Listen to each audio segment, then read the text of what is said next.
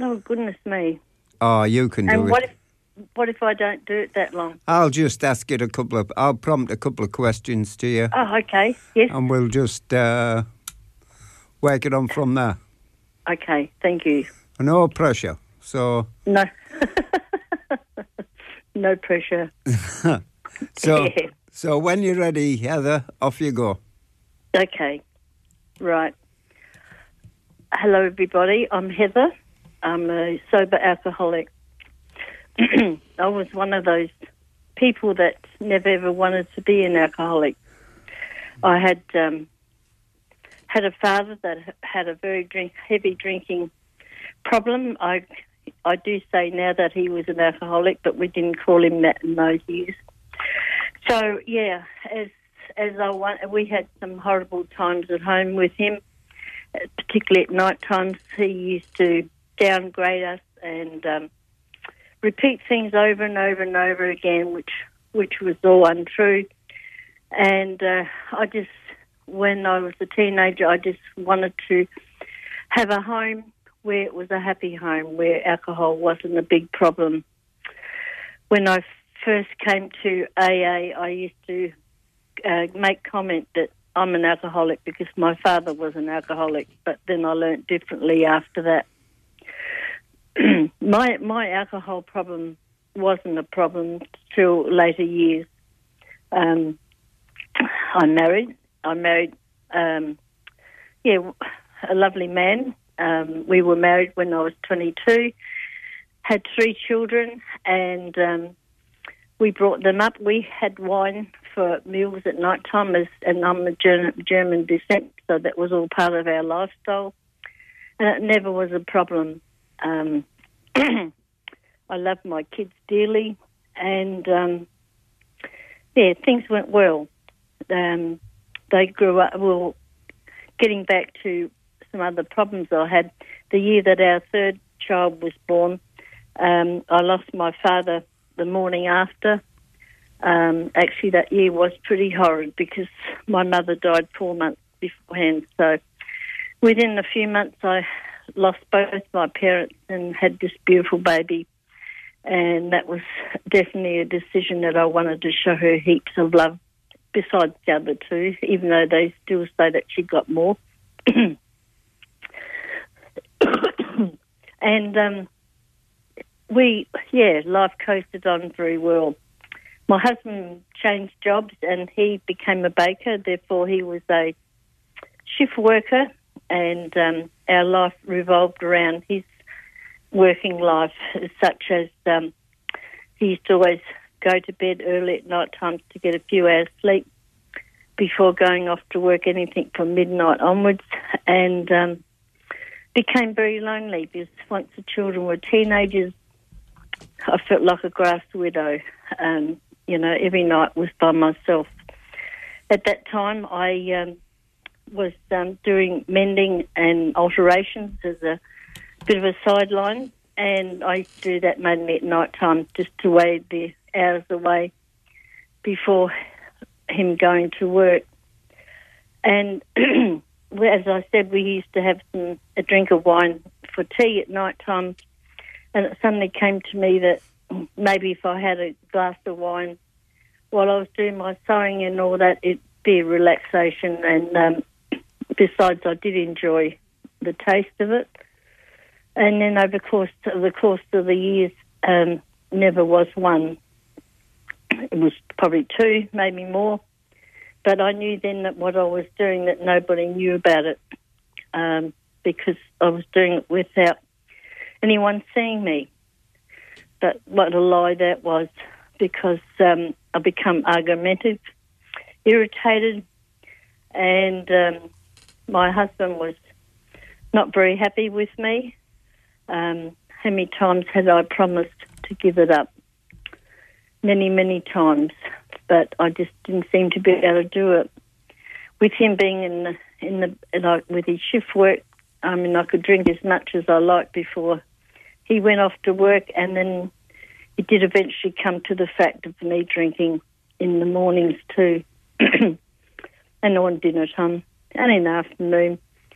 And in that time I was during house cleaning, which was my main work. I used to do all those, but I can remember quite a few times I'd get to the house that I was to clean, and I just felt so tired. It was such a struggle to do what I had to do, but I did it because I didn't want to be found out. Early in our married life and our first home, we had a painter that came to paint our house, and I'm a people person and I like chatting with everybody, and that's what I did with him. And I found out that he told me that he was an alcoholic, and that he used to go down to Mount Gambier to Bastida and volunteer down there for short times. And I was intrigued, and I asked him lots of questions about alcohol and how it affects you and whatever. And I thought, well, maybe I'll be able to pass some message on to my dad, because by then I used to think too that he was one, but I never got around to doing that. And this is some years later that when I was starting to feel horrible, I had quite a few health issues. I had skin issues where they was itchy and I'd be scratching, and they were, and this caused me to drink more because just to ease the pain I used to look at horrible and look in the mirror, and I really thought that I wouldn't survive the way that I was going. And of course then I had this vomiting in the morning, and just felt absolutely yuck. And then somewhere in my head I remembered talking to this man talking about AA, and I thought to myself that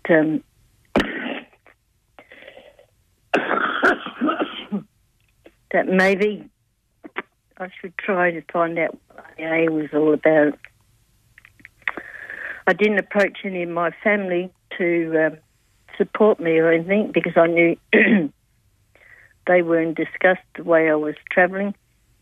And I asked a dear friend. Firstly, I had to tell her my story, which was fairly hard, but she was loving. And she took me to my first meetings, though on a Sunday night. I went along to meetings for a long time, for 3 years actually, and I was beginning to wonder whether I was a bit dense. I just didn't seem to cotton onto it. I was waiting for that light glow moment when something would, say ping, and everything would be okay. And as I said, I couldn't understand that. Well, looking back now, one of the reasons that I found by going to another meeting on a Sunday night, it was in a different town, and I could get my supplies of alcohol on my travels to the meetings, and of course I was still drinking. I thought I could do both. It didn't cotton on to me that I had to stop drinking. This continued on for, like I said, 3 years, and then a few of us decided to open up meetings in my hometown, Tuesday night meeting and also a Thursday lunchtime meeting, and this was going well. I continued doing that, and plus I'm heavily involved with our church, which I felt was the right thing for me to do. And I just couldn't understand why I just couldn't cope with all these things. I went to a meeting one night. I had 2 girlfriends with me, and on my way home, I turned into a T junction, and I was greeted with an oncoming police car, which, much to my horror, he told me that I hadn't put my indicator on, And in the process too, he obviously noticed I had a breath test. And consequently, my girlfriends had to take themselves home with my car, and I was brought back to the police station and was informed that I'd lost my licence for 12 months. That was horrid, absolutely horrid for me. It was embarrassing. It was humbling. I just felt so much shame of what I had done. I felt that time that I couldn't face my family, even though now I had to reveal to them just what I was. And to my friends,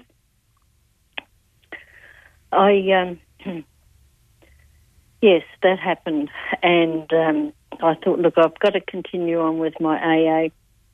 I had one day grace before I lost my licence. And then I knew I had to do everything on foot. We lived 10 k's out of town, but my daughter came along and said that she would take me wherever I had to go, which was wonderful. I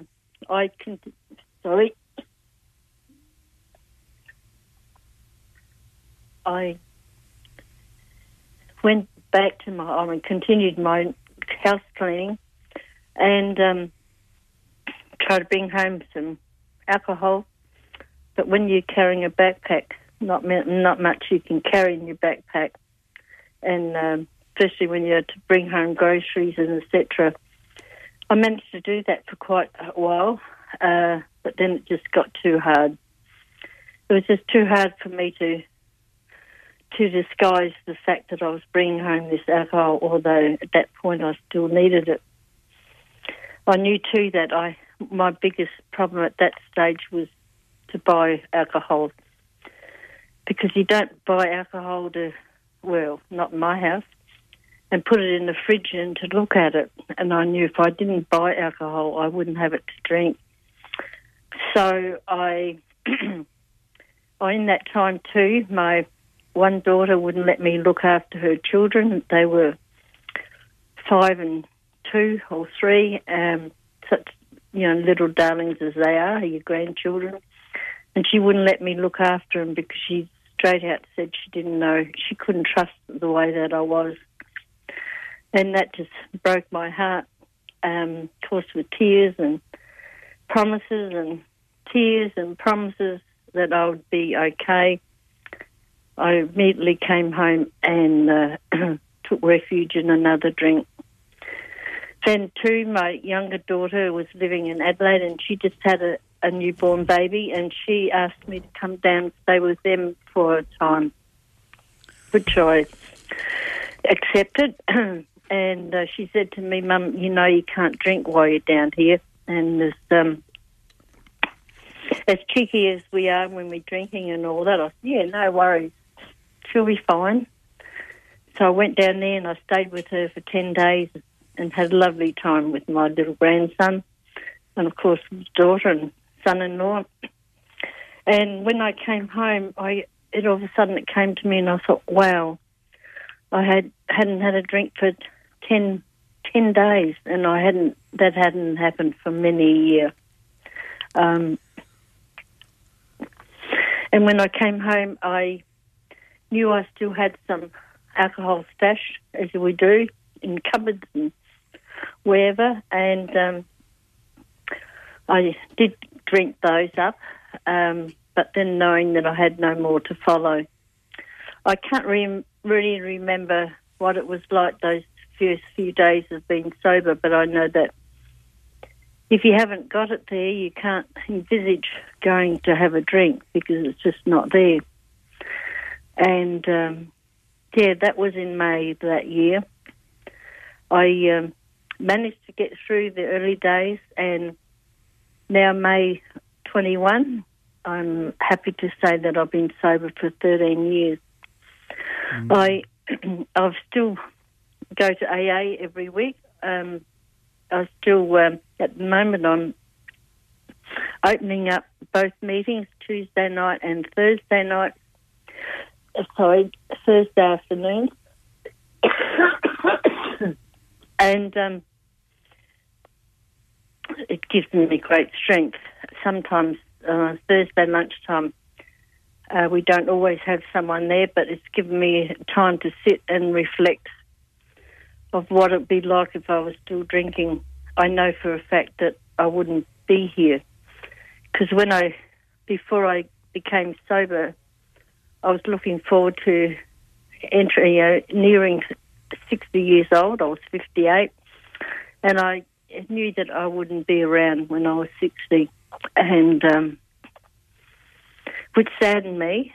But I mean, that's just the way you're thinking.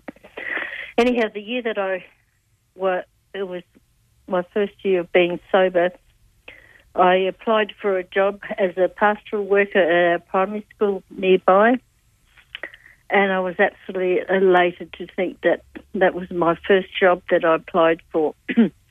I'd spent all my working days just doing casual work and house cleaning, but now I could officially say that I was a pastoral worker, and I just loved it. Absolutely loved it.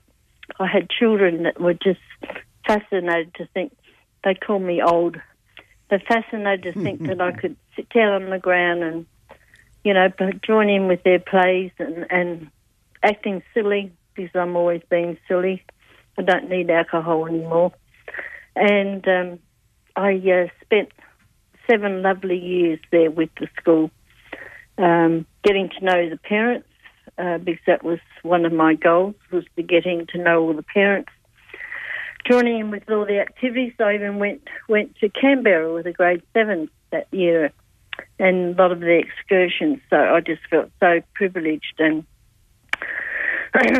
and then after a while I was getting a little bit tired of all the expectations of the head office doing to us to apply for further training, etc. And here I was, nearing, or I was over 60 by then. I thought, no, I didn't want to do that. So I pulled the pin, and I thought, no, I'm not doing that anymore. Well, within a couple of weeks, I just thought, what did I do? How silly I was to, not want to do what I had been doing beforehand.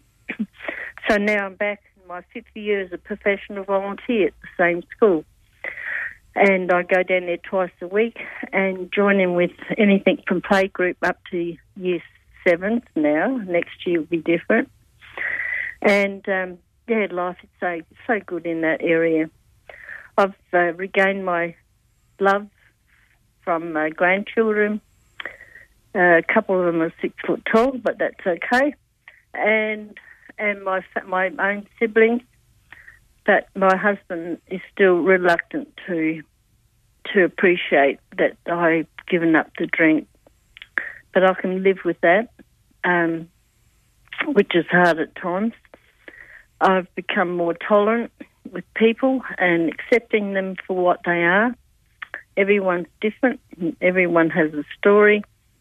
And through my Christian faith too, I have gained much peace and contentment. I'm contented where I am. And even though being sober doesn't ensure you an easy life, because there's so many things that prop up in life, but now I can at least sit back and think about it and work through our problems.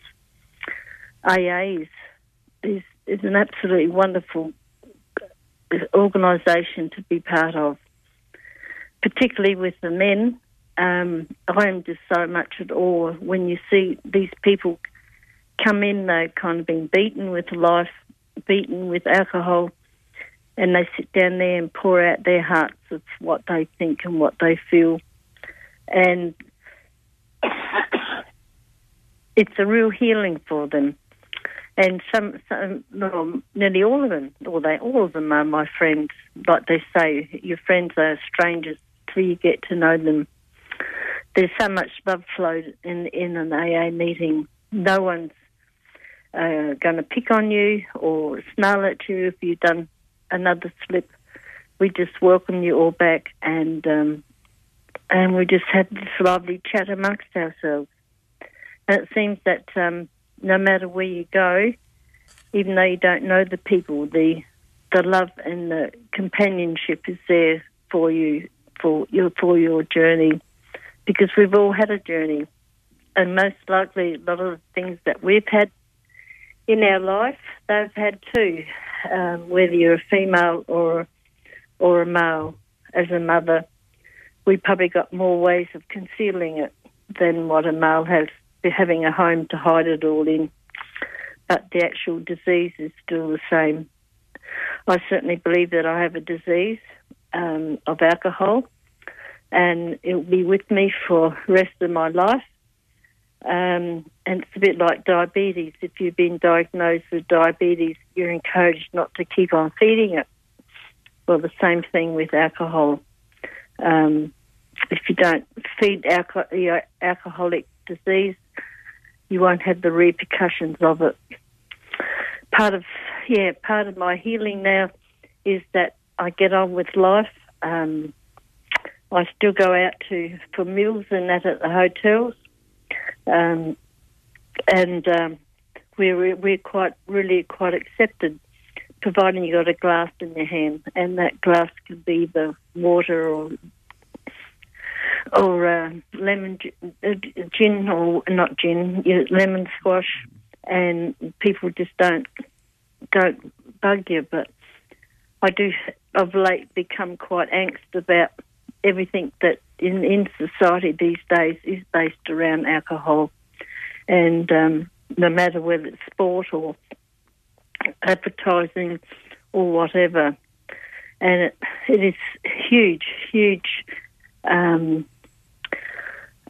What should I say? It's a huge temptation for people to get out of their rut and seek a better life. My heart goes out for those that just can't quite grasp it.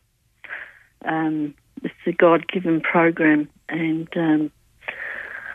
yes, I'm just so thankful for it. And my association with AA has been good. That's about it. I was just going to ask, Heather, did you, how, in the programme Step 9 there, it suggests we make amends. Did you have to make many amends, or how did you go?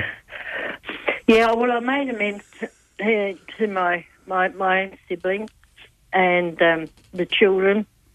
I made amends to my husband, but he didn't warm up to me.